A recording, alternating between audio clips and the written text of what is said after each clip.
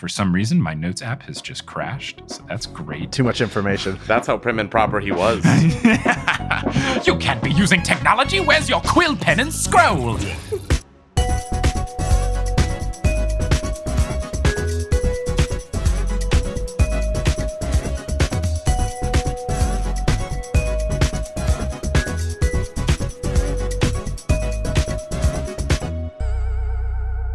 Welcome, fellow sleuths, to Meddling Adults, a game show where we grab our liverwurst sandwiches and go head-to-head to test our wits against the prowess of fictional young detectives for charity. I am your host, Mike Schubert, and I'm notoriously bad at solving children's mysteries, which is why I'm safely behind the judges' table letting others duke it out instead. Our contestants this week are Hal Lublin and Gabriel Urbina. Today's mysteries are from Scooby-Doo. Hal will be playing for the NAACP Legal Defense Fund, and Gabrielle will be playing for the Black Movement Law Project. So without further ado, let's put the pedal to the metal and meet our contestants, Hal and Gabrielle. How's it going? Hi. Hey, Mike, thank you so much for having us here. Yeah.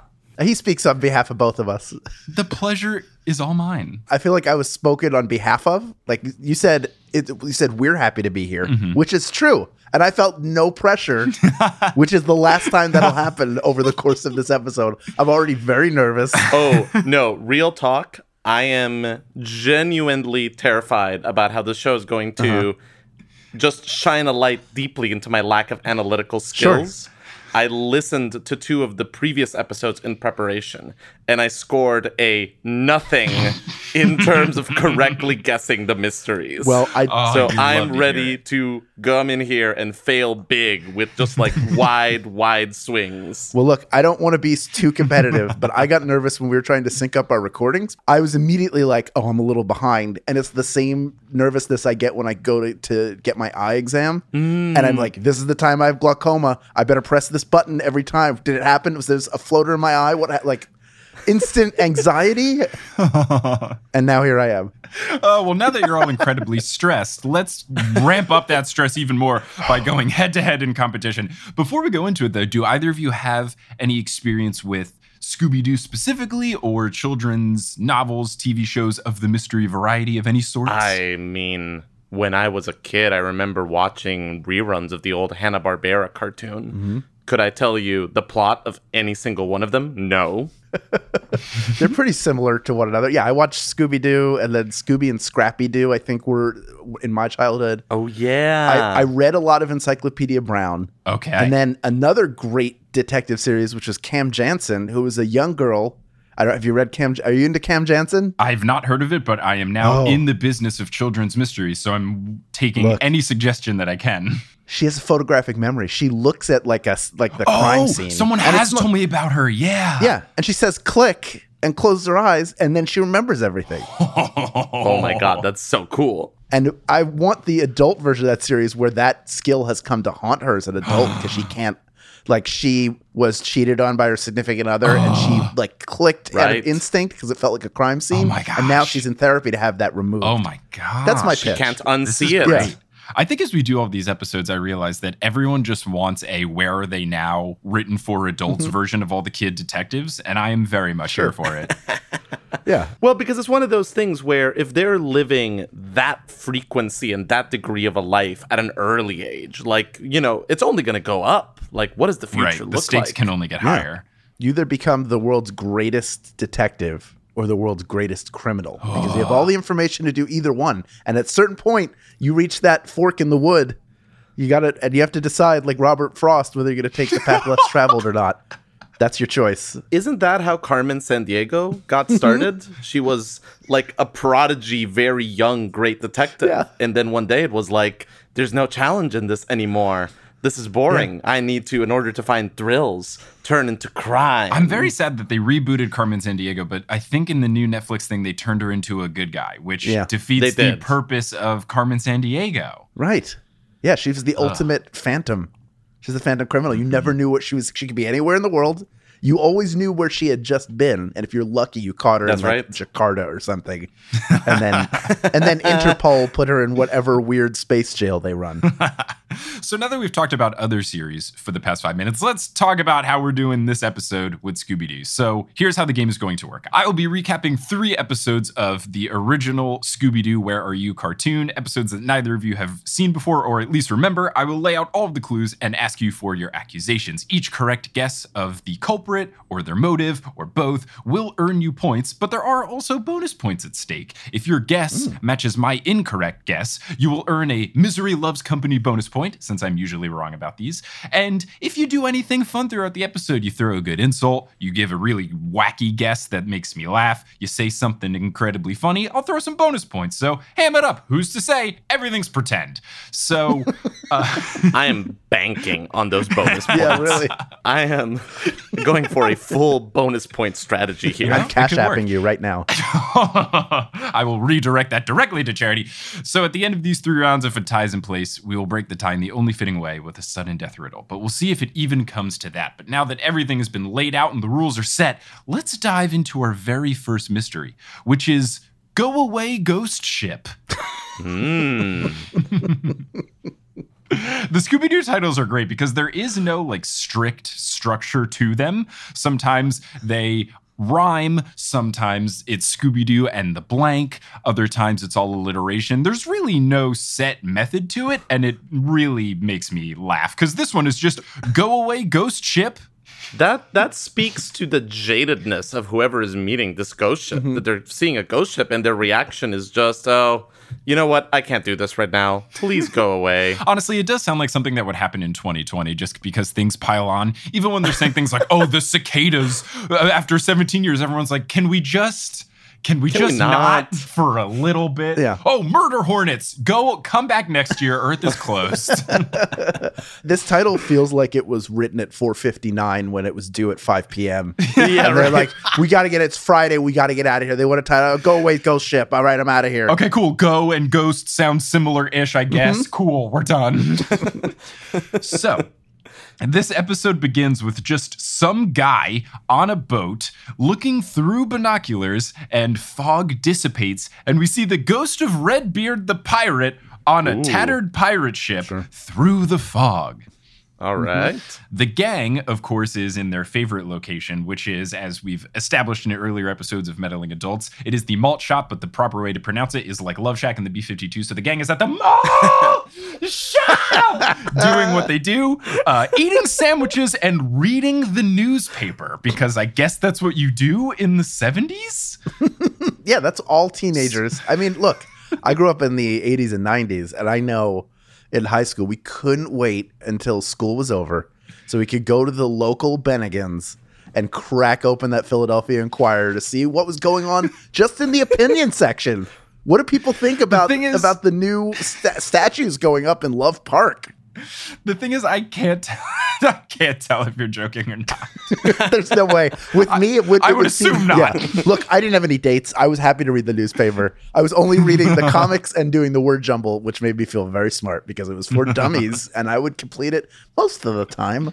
That sounds like a newspaper optimized. That sounds like you're skipping straight to the best parts. Yeah, I wanted to seem smart. Like, oh, that's interesting. I'm totally reading Funky Winkerbean right now. No one can know my shame. Funky Winkerbean. That's fantastic. So they are reading the newspaper, and in the newspaper, it says that the Coast Guard has reported freighters being robbed repeatedly. And one of the freight line owners, C.L. Magnus, says that it is the ghost of Redbeard the pirate. So the gang decides that they are going to go and investigate by going to Mr. Magnus's house, which I guess they just looked it up in the yellow pages or something. But they just drive there. They go to this. Quick. Oh, yes. I'm sorry. I'm stunned for a moment here. Just what is this owner's name? C.L. Magnus? C.L. Magnus. You know, I sort of feel that like that kid at age 4 was already being groomed to be a CEO. Like his parents just like they gave him that name and they put him on a track. He's either going to be a CEO or he's going to be the author of a fantasy series. Why do fantasy authors always go by initials of their first name? JRRL, JK Rowling? Nope, she doesn't exist anymore. I don't know. Look, I've never. Is it? There's no L, right? JR. LMAO Johnson. George. Was it George R.R. Martin? Yeah. Who wrote the Wizard of Oz? L. Frank Baum. L. Frank Baum. Yeah. I don't get it. Look. Why is everyone afraid of their first name? It's a lot cooler. It's mystery. Then you're like an idea. And only an idea would have initials for a name. A person has a full name. But I'm L. Frank. But what does the L stand for? Mystery. So they go to C.L. Magnus's apartment building. They find out that he lives on the penthouse. And then they just get in the elevator. Of course. One second. What's that? You do not need to specify that C.L. Magnus lives in the penthouse. Where else would that man live? Yeah. They go to visit him. He's in his efficiency right by the laundry room. So they just go up the elevator because I guess this is the 70s, and his butler, of course, answers the door. So the butler does not want to let them in because Mr. Magnus, quote, is not to be disturbed. I will say the butler is giving off big creepy vibes. He's got like a permanent scowl on his face where he's got one eyebrow cocked up so it looks like one of his eyes is bigger than the other. Classic red herring. So he tries to send them away. And the gang decide that they need to come up with some sort of way to sneak in. So what do? They disguise themselves as the breakfast service because apparently this apartment building is also a hotel. And of course, they come through with the breakfast cart and the butler goes, breakfast at 11 p.m.? And Shaggy goes, yeah. So that way you don't have to get up to eat it in the morning. And this works. To be fair, I am a little bit intrigued by this. I'm like, when you put it like that, that sounds like some weird startup life hack. It's just crazy enough that it might work. Hi, I'm Chris Gillibo. You want to hack more hours out of your life? Have your breakfast at night. You jerk off, then take a shower at noon. There are no rules left. I'm just saying, if Mr. Magnus had made his money in like the software world, nobody would blink. No, like if not this at guy all. was a Mark Zuckerberg type, no one would bat an eye at him having breakfast at whatever time of night. They would cite him as a visionary. That's right. So the gang gets inside and they decide that they are going to talk to Mr. Magnus and try to help him out. He explains that his ancestors brought Redbeard the pirate to justice, and when that happened, he vowed revenge against the Magnus family. Wow. So he's attacking their freight line. So while they're talking with him, Scooby notices that the butler is eavesdropping from behind a bookcase, and when he makes eye contact with Scooby, scurries away. Yeah, so this butler is basically wearing a shirt that says, ask me about my red herringness. Yes, exactly. But as is established, every single time I do Scooby-Doo, they usually follow the formula of the first person that you meet is guilty, so he was the first person that we met. Okay. So the gang gets into a small boat to scope out the Magnus freighter that they are assuming will be robbed this evening. And what they do is they play freight foghorn noises on a tape recorder so that through the fog, the pirate ship will think that they're a freighter and try to attack them, I guess? Because this tape recorder has the biggest speaker in the world. So, of course, this plan works. And the ghost ship charges at them. And it breaks their boat in half, which splits up Shaggy and Scooby from the rest of the gang. But they all are going to board the ghost ship because it's the only thing that they can do. They're in the middle of the water. Can I throw something in here? Fred, Daphne, and Velma have a weird, like, non-fear of anything and everything. Are they flatliners? Ooh. Have we ever established that they might be taking turns dying each night, just to sort of feel alive? And who knows what they brought back with them, and that's why they're not afraid of some ghost ship. It could be the case. The more I watch episodes of Scooby-Doo, the less I am certain about the identity of the gang. Because as you'll see in the later mysteries we cover, they are incredibly well connected, but always still referred to as kids. So I have no idea what's going on. I don't know if they're in high school, if they're in college, if they've graduated, if they don't even go to school. It's mind-boggling. They never explain how they know all these people, but they do know every single type of profession in the world. Some shenanigans are afoot, for sure. Who is to say? Really, who is to say? So they all board the ghost ship, and Shaggy and Scooby, of course, immediately run into Redbeard, and a chase scene is started.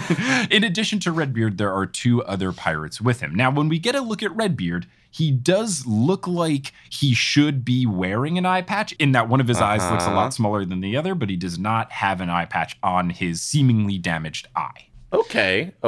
So the other 3 are snooping about the ghost ship. They find dry ice in a room, and then they get locked inside that room by Redbeard. So, of course, we cut back to Shaggy and Scooby, who have been tied up. Redbeard goes to them. He says that he's going to make them walk the plank unless they prove that they're good for something so that they can join the crew. And they say, we can be chefs. So he says, okay, make me some food. I like that this pirate's like, you know what the best use of a Great Dane would be? To make me food. Like dogs, they'll certainly will not eat just anything they find on the ground, including their own turds. They've got a discerning palate, and I want them to bring some of that worldly cuisine to me and the crew of this ghost ship. This is all happening like 2 a.m, too, right? It is late at night. It is late at night. So it's lunchtime. Now that we've already had our night breakfast. No better time for a job audition than when you are completely unprepared at 3 a.m. So Shaggy and Scooby are convinced that Redbeard is a ghost. So what do they decide to make? They are going to make ghost pirate stew. And I know you're all asking for the recipe. So here's what they put into their pot over a fire. Chains, ashes from the stove, cobwebs, and a bar of soap. That's how you make ghost pirate stew. Honestly, I'm in. Yeah. Like, let me at it. I want to try this. I saw that on Chopped last week. That's a pretty good recipe. So they make that, and they try to give it to the pirate. He goes, no, you eat it first. So they eat it, and then it causes them to blow and burp up a bunch of bubbles since there was a bar of soap in it. So they just blow. Wait. One moment. The soap is what gets That's them, it. not like the chains and the other shit that they They're put not in there. shitting chains all night. No, they are not. Somehow they eat it all, and then they start blowing bubbles. They blow enough bubbles to escape from Redbeard. So they get away and hide down a hallway. But the other 2 pirates chase after them. So what Shaggy does is he finds a piece of paper, he folds it into a pirate's hat, and then he does an imitation of Redbeard. And this is the funniest part of, I think, any Scooby-Doo episode, is he goes, oh, let me just do my great Redbeard the pirate impersonation. And then rather than it be Shaggy, it's just the voice actor that plays Redbeard doing the maniacal laugh that he's been doing all episode. Nice. And it's fucking hilarious. It's so good. So because he has this hat and he does the laugh, the 2 pirates see down the hallway that it's Redbeard, so they stop chasing after Shaggy and Scooby because they're like, oh, Redbeard got a hold of them. So they turn around. Honestly, legitimately clutch move them. Yeah. Mm-hmm. So then the ghost ship does what it could only do, and it docks itself inside of a skull-shaped cave. Sure. That would be probably a good place to start looking. Gotta do it. Yeah.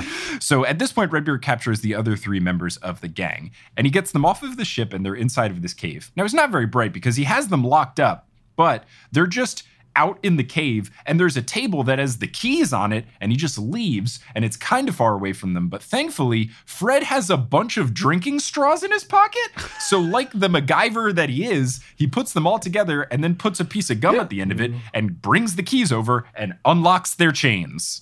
I mean, to be fair, Mike, what do you do at the malt shop? You have a milkshake, you read the newspaper, and you steal drinking straws. Yeah, I guess. Yeah, he's a child of the Depression, so he saves everything. He dries out paper towels, he washes out plastic bags, he saves straw. Yeah. He's Oh, got, my goodness. everybody's got like a packet drawer. His entire cupboard is filled with ketchup packets, mustard packets, mayonnaise packets. Makes sense. And Waste plastic. not, want not, baby. Yeah. You never know. It could come back. It could come back. And then we'll have nothing again. I'll live in a shanty town in Central Park. I'm not going back.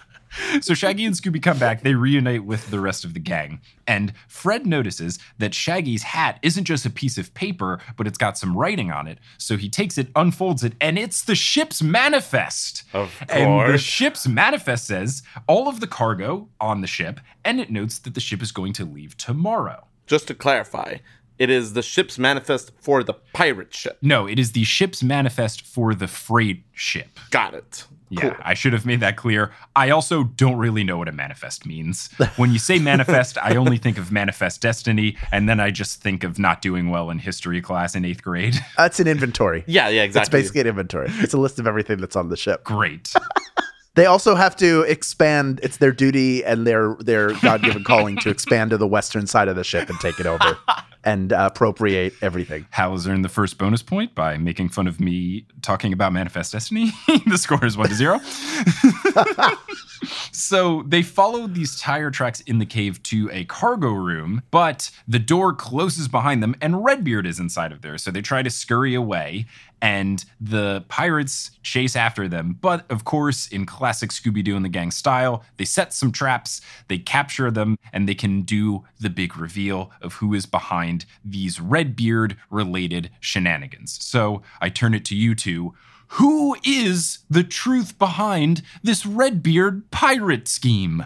I mean, I gotta go with the man, the myth, the legend, Magnus himself. Okay. Hal, what about you? I was gonna say I think it's Magnus also, but there's I think he's got a partner, Okay. and I think it's the other guy, the guy who was robbed at the beginning of.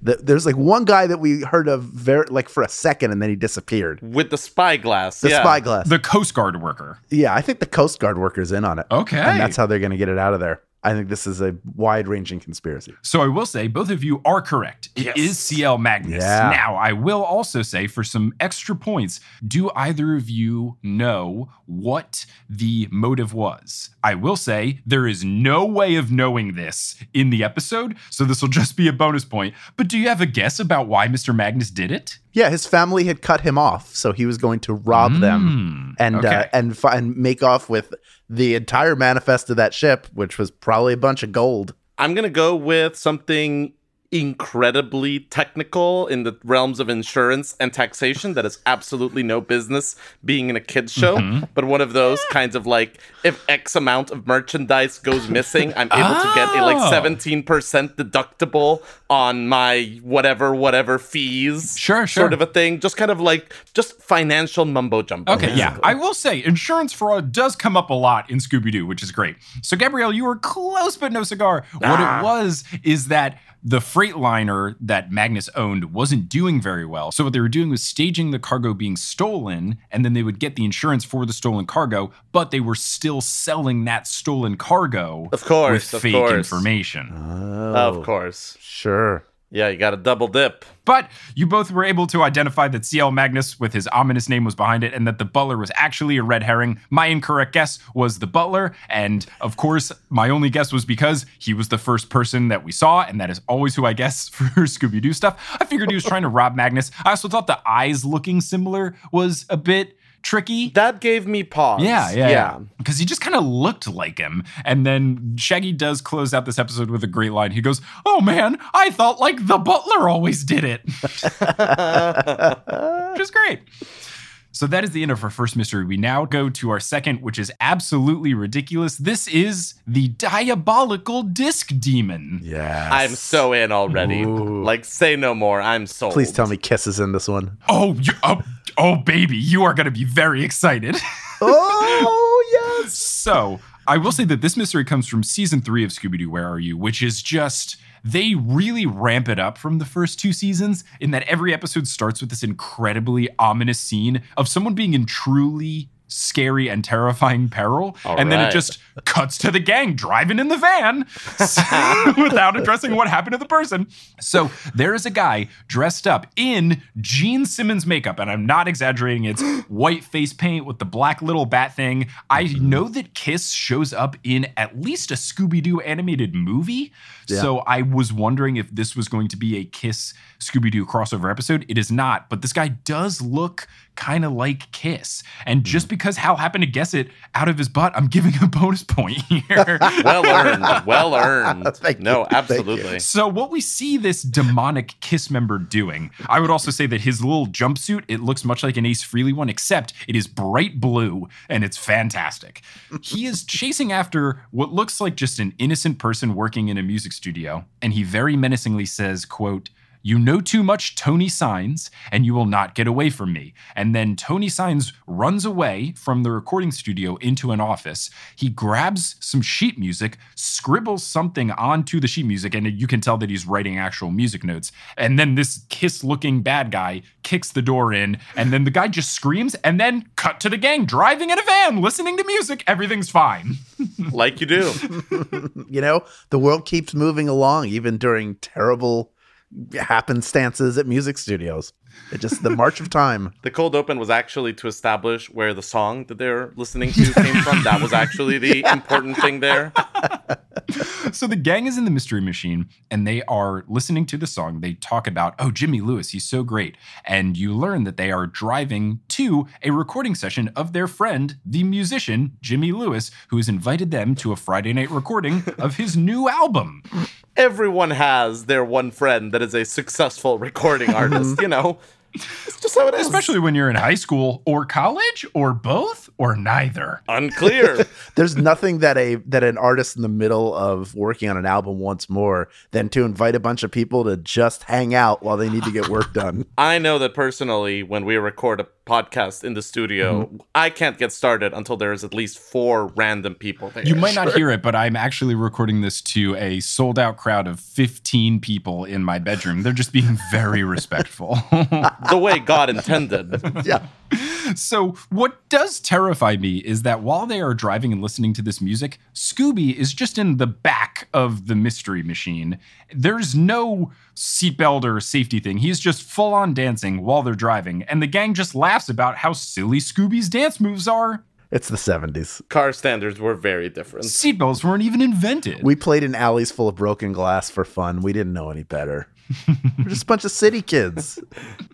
So they arrive at the record studio, which is called Decade Records, and they are greeted by a security guard named Joe. He gives them a bit of a hard time because he was not told that they were coming to visit, but then Jimmy, the musician friend, comes and says, "Oh, Joe, don't worry, they're with me," and brings them inside.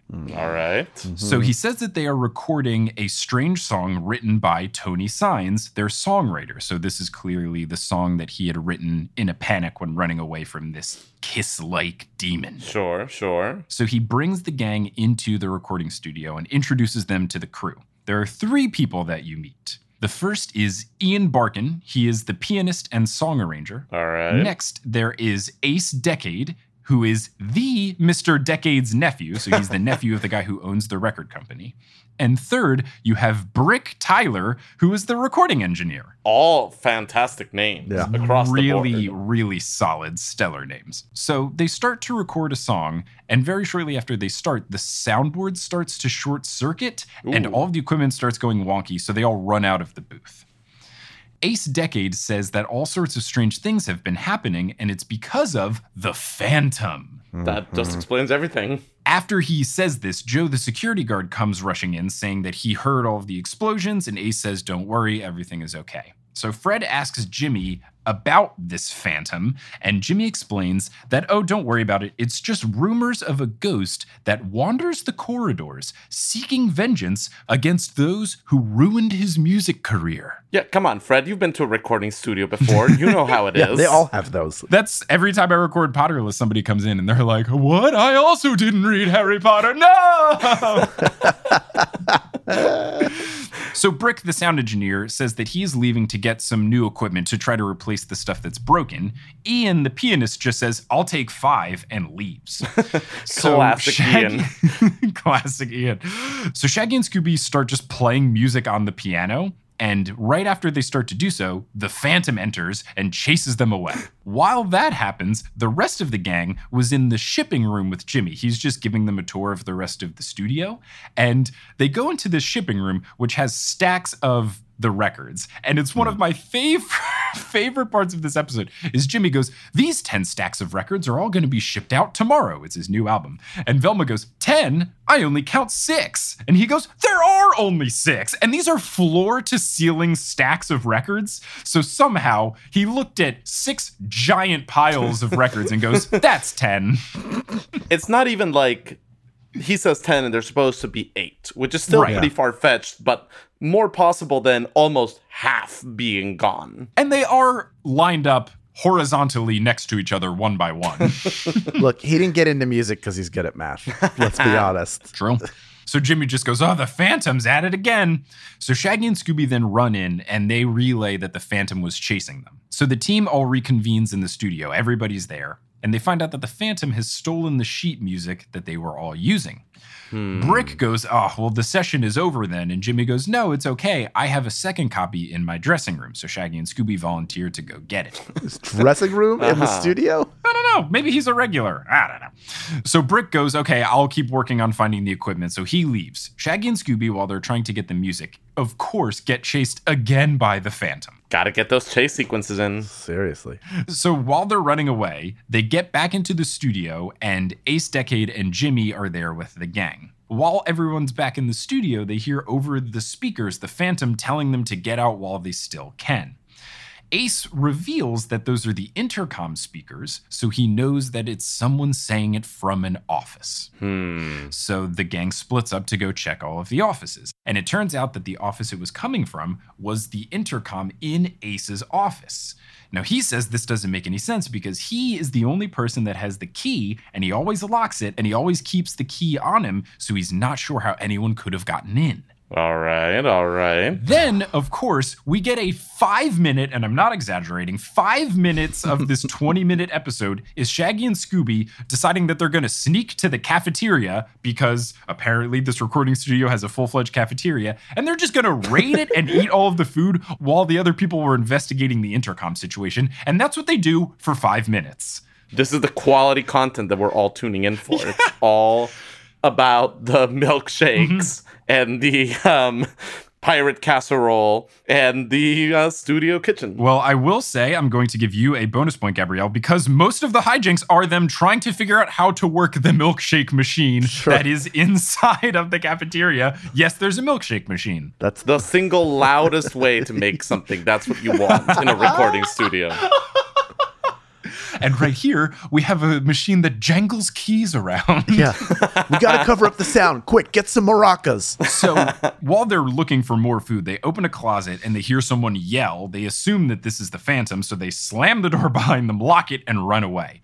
They go and meet up with the rest of the gang. And while they are on their way to talk with the gang, they run into Joey, the security guard, again. Joey, the security guard, doesn't have any patience for them and just kicks them out of the building, closes the door, and locks it behind them. So they're just out in the alleyway behind the building. We then cut to Brick, the sound engineer, telling Jimmy that they don't have enough equipment to start the session up again, so they'll just have to do it tomorrow. So everybody except for Jimmy and the gang leaves. Shaggy and Scooby are still trying to get back into the studio, and when they do, in the alleyway, they notice a stack of records inside of a trash can. Perhaps the missing records? Those are the ones. So the rest of the gang starts to play the song that Shaggy and Scooby were able to bring them from Jimmy's dressing room. And they're trying to think about it a little more because the song sounds really strange. And Jimmy points out that this doesn't sound like the other music that Tony writes. So Shaggy and Scooby then enter. Of course, the Phantom enters. There's a big old chase scene, and Scooby ties up the Phantom using the big record reels from the recording studio. All the recording tape ties them all up. At this point, they do the thing where they rip off the mask, they reveal who it is, etc. So I turn it over to you two. Who is the Phantom, and why are they causing so much terror in the music studio? And just to be clear, Jimmy was with them when they were listening to the song? Yes, Jimmy was there the whole time. He was recording the song when they tried to play it. He was there at every point in the episode. Okay. Hal, do you want to go first? I think it's two of those motherfuckers again. Ooh, okay. They always work in pairs. Well, the last episode, it was just... Oh, no, I guess he hired those two pirate henchmen. Yeah, he had pirate henchmen. I feel like there are two... Well, maybe the other one... Are they all in the room where they unmask him? Is like everybody there? No, it's just the gang and Jimmy. Just the gang and Jimmy. And then whoever they unmask. But then later, they could do the thing where they cut to the police and they're like, this guy was also there. And they take that guy away. I'm going to say it was the security guard, but also the sound engineer. Okay. My guess is Ace Decades. Ace Decade. That's Okay. a good guess. Now, do either of you have guesses for the motives behind the people you think are guilty? So my theory is that Ace is trying to... The studio hasn't been doing so hot lately. So he's trying to revitalize it by appealing to like the death metal industry by becoming that studio where all the spooky shit happens. Sure. You know, just like some very, very like grassroots rebranding. That's very fun. I like it a whole lot. What about you, Hal? I think those two assholes are stealing records to sell and make money for themselves because Jimmy Neutron or whatever that guy's name is there recording them. It's just a simple like smash and grab, but that way they're not like the ghost must have taken them and not these two dudes who are now selling them and making quite a profit, becoming the exclusive supplier of Tower Records. Okay, I like it. So this is very fun because Gabriel was correct of who was guilty, and Hal was correct for the motive. So it was Ace Decade himself, and all he was doing was much like the Redbeard situation. He was stealing the records so that he could just sell them on his own and make his own money, and then claim insurance for the stolen records. Man. But I did give Gabriel a bonus point because I think trying to establish your record label as extra scary to appeal to the teens is great. So the score currently sits at 8-8. Now, there is one way that they knew who it was because of the song. Do either of you know what about the song gave away who was guilty? Yeah, probably had A, C, and E in it, so it's spelled Ace with the notes. Either that or if it was played backwards. And it said Paul was dead. So Hal, I'll give you a bonus point because yes, that is how they put it together. The first three bars, the notes were just A-C-E, D-E-C-A-D-E. And because everybody else's name was Brick or Jimmy or Joe or Ian, you knew that the only name that could be spelled with musical note letters was Ace Decade. Brilliant. So now the score sits at 9-8 in favor of Hal as we go into the final mystery, the Warlock of Wimbledon. Oh my God, let's go. I am so here for this.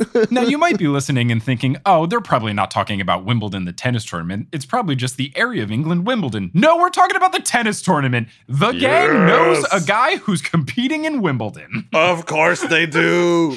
Come on, Mike. You were somewhere between 15 and 23. You know what that's like. Yeah. You just have these friends. So the opening scene is this tennis player, Jimmy, who has a very bad British accent, and his trainer, Nick, who has a very bad Australian accent, running in prep for his next match at Wimbledon. And where are they running? In Stonehenge. Sure. Yeah. It's a good open track. It's a circular track. Sure. So while they are running in Stonehenge, they find a mask on a stick. And then it's revealed that it is a staff. And the eyes in the mask of the staff start lighting up and spewing out gas. So Jimmy does what anyone would do and just throws it away out of fear. Sure. When he does this, though, a lot of fog emanates out of it. And in enters the Warlock Anthos and his demon dog. Wow. How rare is it for the monster to have like a proper name as opposed to just being like the ghost or the phantom? It's usually a 50-50 split. Yeah, I guess Redbeard had a name in the first episode. But then there are a lot of episodes where it's just the vague general, oh, it's the creeper. So, you know, give and take. So the Warlock Anthos reveals that he is here to curse the Pelton family. Jimmy reveals that he is a Pelton by going, oh, I'm a Pelton. So Anthos then throws the staff back at Jimmy, who for some reason catches it. I guess he's an athlete, so he's just got perfect reflex and hand-eye coordination. That muscle memory. Anthos says, as long as you have my staff, you will be cursed. So Nick says, throw it away, Jimmy. So he does. And then they run away. And where do they Good run? trainer. Good trainer. Very sound trainer. So where do they run? Into the middle of the street. And what is the gang doing? Just driving down a foggy road because it's the gang. And they're driving outside of Stonehenge, apparently. Okay. I like to imagine that, like, you know, there's like that trope in a lot of fantasy things of kind of like people go into the mist and the mist like takes them away somewhere. I like to imagine that like the mystery machine has one of those of kind of like they go into a mist in California, 2 hours later they emerge out of the mist around Stonehenge. Yeah, sure. Like they never actually got in a boat or Right, anything. right. The mist just takes them where they need to go. Yeah, wherever the plot is most spooky. Oh, God. So the gang slams on the brakes and starts talking to these two dudes. And Jimmy tells them what's up and then leads them to his creepy mansion where he lives, because the only buildings that can exist in the Scooby-Doo universe are creepy mansions. He says that this old mansion was his family's until bad luck forced them to sell it, but he just bought it back recently with all of his tennis winnings. All right. Okay. So they are let into the mansion by John the gatekeeper. He opens the gates, and as they drive by, gives a very menacing look to the camera. Inside, Jimmy is trying to make sense of what happened, and his housekeeper, Mrs. Warren, enters with a tray of food. This makes Shaggy and Scooby very excited. Of course. Are they then like crushed when they realize that it's British food and it's really bad? No, actually, they're pretty excited about it. I don't know that they have ever turned down any food. Yeah, I don't Good think point. that Good there point. is anything that they go, oh man, I hate oranges. Also, to all of Mike's British listeners, I kid. Oh, yes. Let me preface any jokes I make here are all in good fun. I'm very pro British food, just for the record. I really like it a lot. It's great. I have a tattered history of saying that British food is garbage unless you're eating Indian food, which isn't even British food. I stand by it. If your national dish is fish and chips, which is a kid's menu item, how am I supposed to trust you? Yeah, sounds a little fishy to me personally. Yeah. Oh, yes, a pun. Gabrielle gets a point. It's 9-9. Oh, no. This is the most bonus point heavy episode of Meddling Adults, and I'm here for it. So Jimmy's housekeeper, Mrs. Warren, tries to get Jimmy to read the tea leaves of the tea that he was drinking to see if they will give any insight to what's going on. And she leans over and goes, "Oh no, I see danger in your future." Is this housekeeper called Trelawney? She is not, but she could be. She does have a vaguely kind of British accent. So, of course, what else happens but the warlock Anthos is back. And, of course, everybody runs away. While they're running away, they hear a scream from what sounds like the gatekeeper, and it sounds like it's coming from the gatekeeper's shed. So they all go to investigate. When they go to the shed, they see a bunch of hound footprints, so they're assuming this is the demon dog, and the shed has been absolutely torn to shreds, and the gatekeeper is missing. They try to follow the paw prints, and they lead outside, but then the paw prints suddenly stop. Once they get to the paw prints stopping, a new character enters, Mr. Burgess, the solicitor. He's wearing a bowler hat. He has one of those curly fancy mustaches. He's a very prim and proper boy. Sure. Just to be clear, so far there are 912 different characters in this episode. So here is everyone who we've got right now. We'll do a recap. We have Jimmy, the tennis player. Yeah, sure. We Yeah. have Nick, the trainer. Yeah. Australian? Yes, Australian Nick, the trainer. We have Mrs. Warren, the housekeeper, John, the gatekeeper, Yeah. and Mr. Burgess, the solicitor. I will say there are no new characters that we meet in the rest of this episode. Okay. Cool. So we've got 5 potential suspects, but I will say you can probably rule out Jimmy. Don't think he's doing this to himself. You could be trying to trick us. Cool. So the shot in the dark that I'm going to take in roughly 5 minutes is a 25% chance. Yeah. So, it's a multiple choice test at this point. So Nick and Jimmy take Mr. Burgess inside and explain to him this whole Anthos situation. Burgess says that he feared this would happen because the Anthos family used to practice witchcraft back in the day until the Pelton family kicked them out of town. Oh. The Anthos family then cursed the Pelton family, and that is what led to the bad luck that Jimmy referred to earlier, in that they had to sell their big, fancy, scary mansion. Okay. Man, a lot of like ancestral family curses in this sequence of episodes. Yeah, and a lot of friends being named Jimmy. That's true. So Mr. Burgess, the solicitor, reveals that if Jimmy doesn't win his match tomorrow, which is the finals in Wimbledon, he won't have enough money to pay the mortgage on the house, and he will lose the house. Now, I don't know a whole lot about mortgages. I feel like you would get more than half a day's notice that, oh, by the way, you have to win Wimbledon tomorrow, otherwise you lose your family's mansion.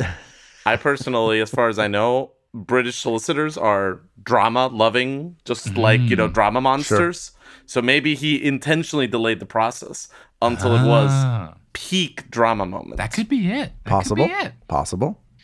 So Fred tells Shaggy and Scooby to get rid of the staff. So Shaggy and Scooby go out and take the staff and throw it into the lake. But what happens? The warlock comes out from the lake, grabbing the staff and chasing after them with his demon dog. Sure. Fred really put his best people on the job there. I lose more and more trust in Fred every time because he always sends Shaggy and Scooby to do stuff, which I get works for the show because it's funny to see them get caught in hijinks. But often it's things that don't make sense. In a previous episode that we covered on Meddling Adults, they sent Scooby to sneak up on someone. He's Scooby-Doo. He's very loud. I'll sneak up on him. Okay, bonus point for that Scooby-Doo impression. Well deserved, absolutely. So Shaggy and Scooby run away, and the dog attacks Nick, the trainer, and drags him away. Jimmy tries to chase after him, but he trips and falls, and his glasses go flying. And when he comes to, he finds his glasses, but they're next to the cursed staff. So Jimmy then breaks the staff in half out of anger and throws it away, but it still glows when he throws it away. So the gang decide that they are going to go back to Stonehenge to see if they can find any clues. And they find some red mud there, which is the same color as the paw prints they saw in the gatekeeper's shed before. Okay. So they decide that they are going to go back to the manor because they heard some howling. I guess this mansion is close enough to Stonehenge that you can hear a demon dog howling from it. Sure. So they see the staff in front of the mansion when they go there, and it has a piece of paper attached to it with the words written on it, "If you play tomorrow, it will mean your doom." Whoa. So Mr. Burgess comes back, and he says that the curse is too strong, so Jimmy shouldn't play in his match tomorrow. Shaggy and Scooby then are walking around the grounds of the mansion. They fall into a secret compartment, and they find a hidden room dug under this secret trap door in the middle of the grounds of the mansion. Velma sees this happen, so she goes in and joins them. They find two things in there. They first find a receipt that says 1 pair spec lens on it. And they also find a pair of boots with a paw print design painted on the bottom of the boots, and it's the same color as the mud. With the paw print plugin. So Anthos then enters, of course, so the three of them run away. Now we cut to the next day at the Wimbledon Finals. Now, I played varsity tennis in high school, so I know a little bit about tennis and about Wimbledon. Wimbledon traditionally is played on grass, and their big stuffy rule is that everyone has to wear white. Right. So what does this Wimbledon depict? They're playing on clay courts. The lines are not correct for the way that lines are drawn on a tennis court. It looks like they're playing foursquare. Like, the lines are completely wrong. And they're wearing the most brightly vibrant colored tennis outfits possible. It's absolute anarchy at Wimbledon. Well, the 70s were a wild time. It was the 70s. That's how they all dressed. It was K-Tel sponsored that year. So a lot of colors involved. So while Jimmy's playing in the finals, he looks into the crowd, and the warlock Anthros is just there in the middle of the crowd. So this makes Jimmy too spooked to play, and it's so much so to where his opponent just hits a ball at it, and Jimmy just doesn't do anything, and the ball goes by him, and he loses the point, and the crowd unanimously starts booing Jimmy. Right, yeah. Poor Jimmy. This happens a second time, and the gang knows that something is up. And of course, the gang is just sitting on the bench at the side of the court in the Wimbledon finals. Now, it's not really established that the gang knows Jimmy, but I guess after knowing him for one creepy night, they're close enough to be on the court at his player's bench, which they don't even let your trainer do in professional tennis matches. Mike, you remember what it was like to be years old? People just bent the rules for you all the time. Right? So then at one point in the match, Jimmy falls over and his glasses go flying because he doesn't have rec specs or anything to keep glasses on his face when he's playing tennis. They scurry over to Velma. She picks them up, and Velma is an expert in losing her glasses. She notices something is strange with the glasses. So rather than give that pair back to Jimmy, she gives her pair to Jimmy because Velma and Jimmy have the same prescription. Sure. Very common. So then he starts having an amazing comeback. And we cut to Shaggy and Scooby, who of course are at the concession stand eating a bunch of hot dogs. So they get chased by the demon dog and Anthros, and they run away. They run into the locker room. They put on tennis clothes to try to disguise themselves. It doesn't work. And then they run onto the court where the Wimbledon Doubles Championship is happening.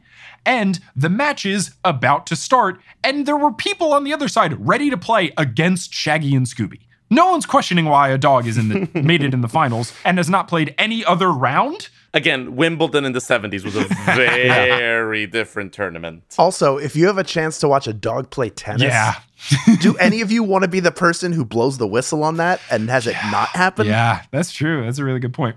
So we cut to Jimmy's match. It's match point, and you see Anthos come out of the player's tunnel screaming that the curse remains. But Shaggy and Scooby, I guess, notice this because the two finals courts share the same tunnel. So they run over to try to scare Anthos away. They're successful. Classic Scooby-Doo hijinks where he gets all tied up. Jimmy ends up winning match point. He wins Wimbledon and all of that. And then you get the big reveal of who was Anthos. So I turn it over to you two. Who was behind this curse of the warlock Anthos and his demon dog? Hey, just a quick director's note before we get into Hal and Gabrielle's guesses. I realized that I never clarified what was going on with Jimmy's glasses. Basically, the gang finds out that one of the crooks was wearing a special makeup that to the naked eye looked normal, but when you had the glasses on, it looked like the Warlock Anthos' face paint situation. So that's why Jimmy saw Anthos in the crowd. Anyway, let's get into Hal and Gabrielle's guesses. I'm personally really feeling Mrs. Warren, the housekeeper. Okay. I think the trainer is the wizard, and I think the gatekeeper is the dog. Okay. All right. Now, do either of you have reasons for a motive for who you think is guilty? I think that it's all about ownership of the house. Okay. Mrs. Warren doesn't want him to pay off the mortgage because if he can't buy it, then there's some obscure legal precedent that means that she gets to keep it and it used to be her family's way back or something like that. But yeah, I think that it all comes down to possession of the physical creepy mansion. Got it. What about you, Hal?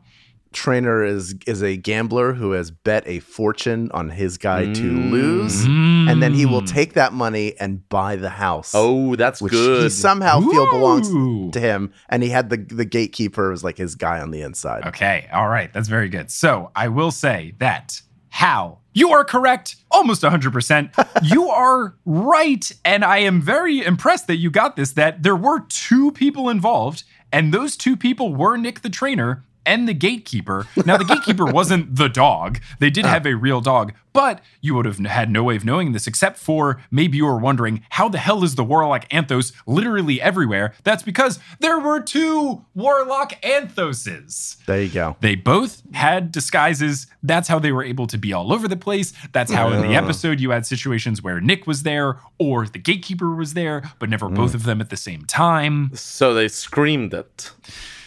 Yeah, that's how they got it done. Now, Hal, I also gave you a bonus point because of the misery loves company clause, in that my guess was that it was Nick the trainer, really because he was the first person that said anything in the episode. But I also thought it was the classic, he's making the guy lose because he bet on the other dude, etc., and he's trying to get him off his game. The real answer for what the motive was is you learn that John the gatekeeper and Nick the trainer are actually brothers, and they are descendants of the Anthos family. So they wanted to get the mansion back to get back at the Peltons. Ah. Well, that's kind of what you said. Nick's fake Australian accent was actually fake.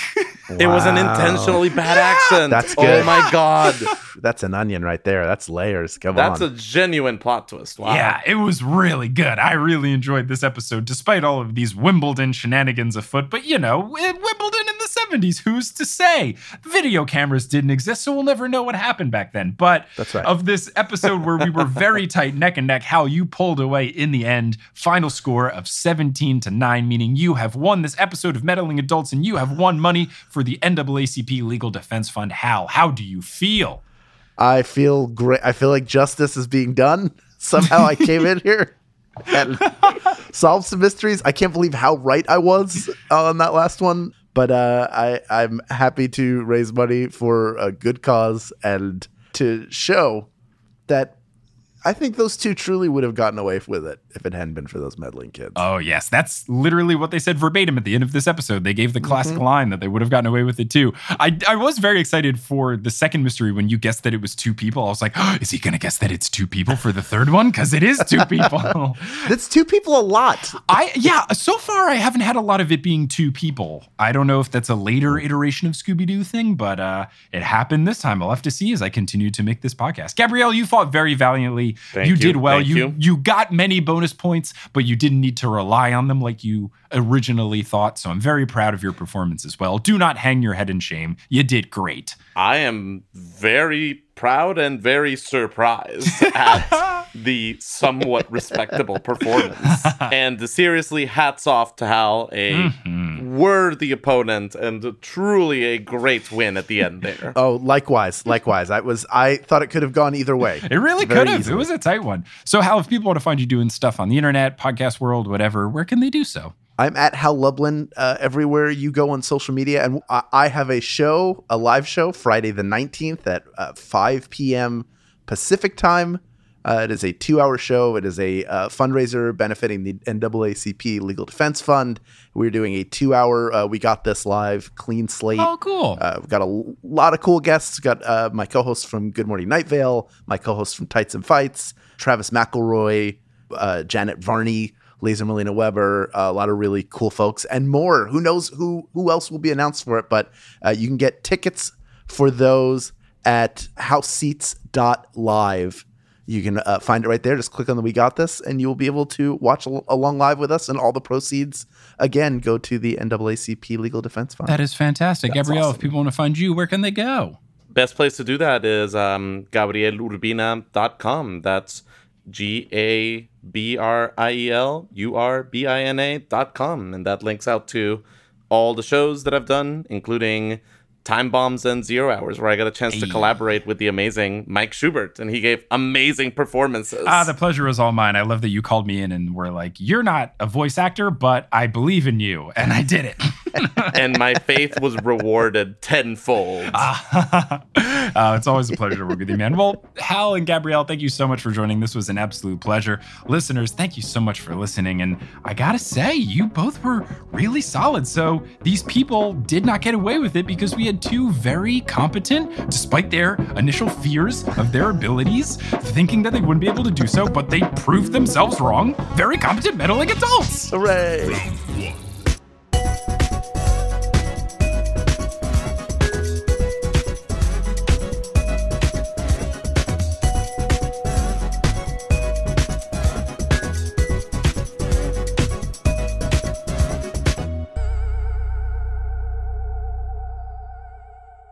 Hey, thanks for listening to Meddling Adults. Meddling Adults is created, hosted, and produced by me, Mike Schubert. It's co-produced by Multitude. Today's episode was edited by Percy of Berlin. The music is by Bettina Campomanes. The art is by Marianne Atias. And the web design is by me and Kelly Schubert. You can find us on social media at Meddling Adults on Facebook, Twitter, and Instagram. And you can now also find us on Reddit. Shout out to Reddit user crazy_fan_girl who made reddit.com/r/meddling adults so you can interact with us there. If you want to learn more about the show, you can go to meddlingadults.com. And if you want to help the prize pool grow for all of the charities, you can support the show over at patreon.com/meddlingadults. All of the funds after expenses will go directly to the charities of this first season. If you want to tell someone about the show, whether you reach out to someone directly or leave a rating and review online, that really does help. Thank you so much for listening and hope to see you next week.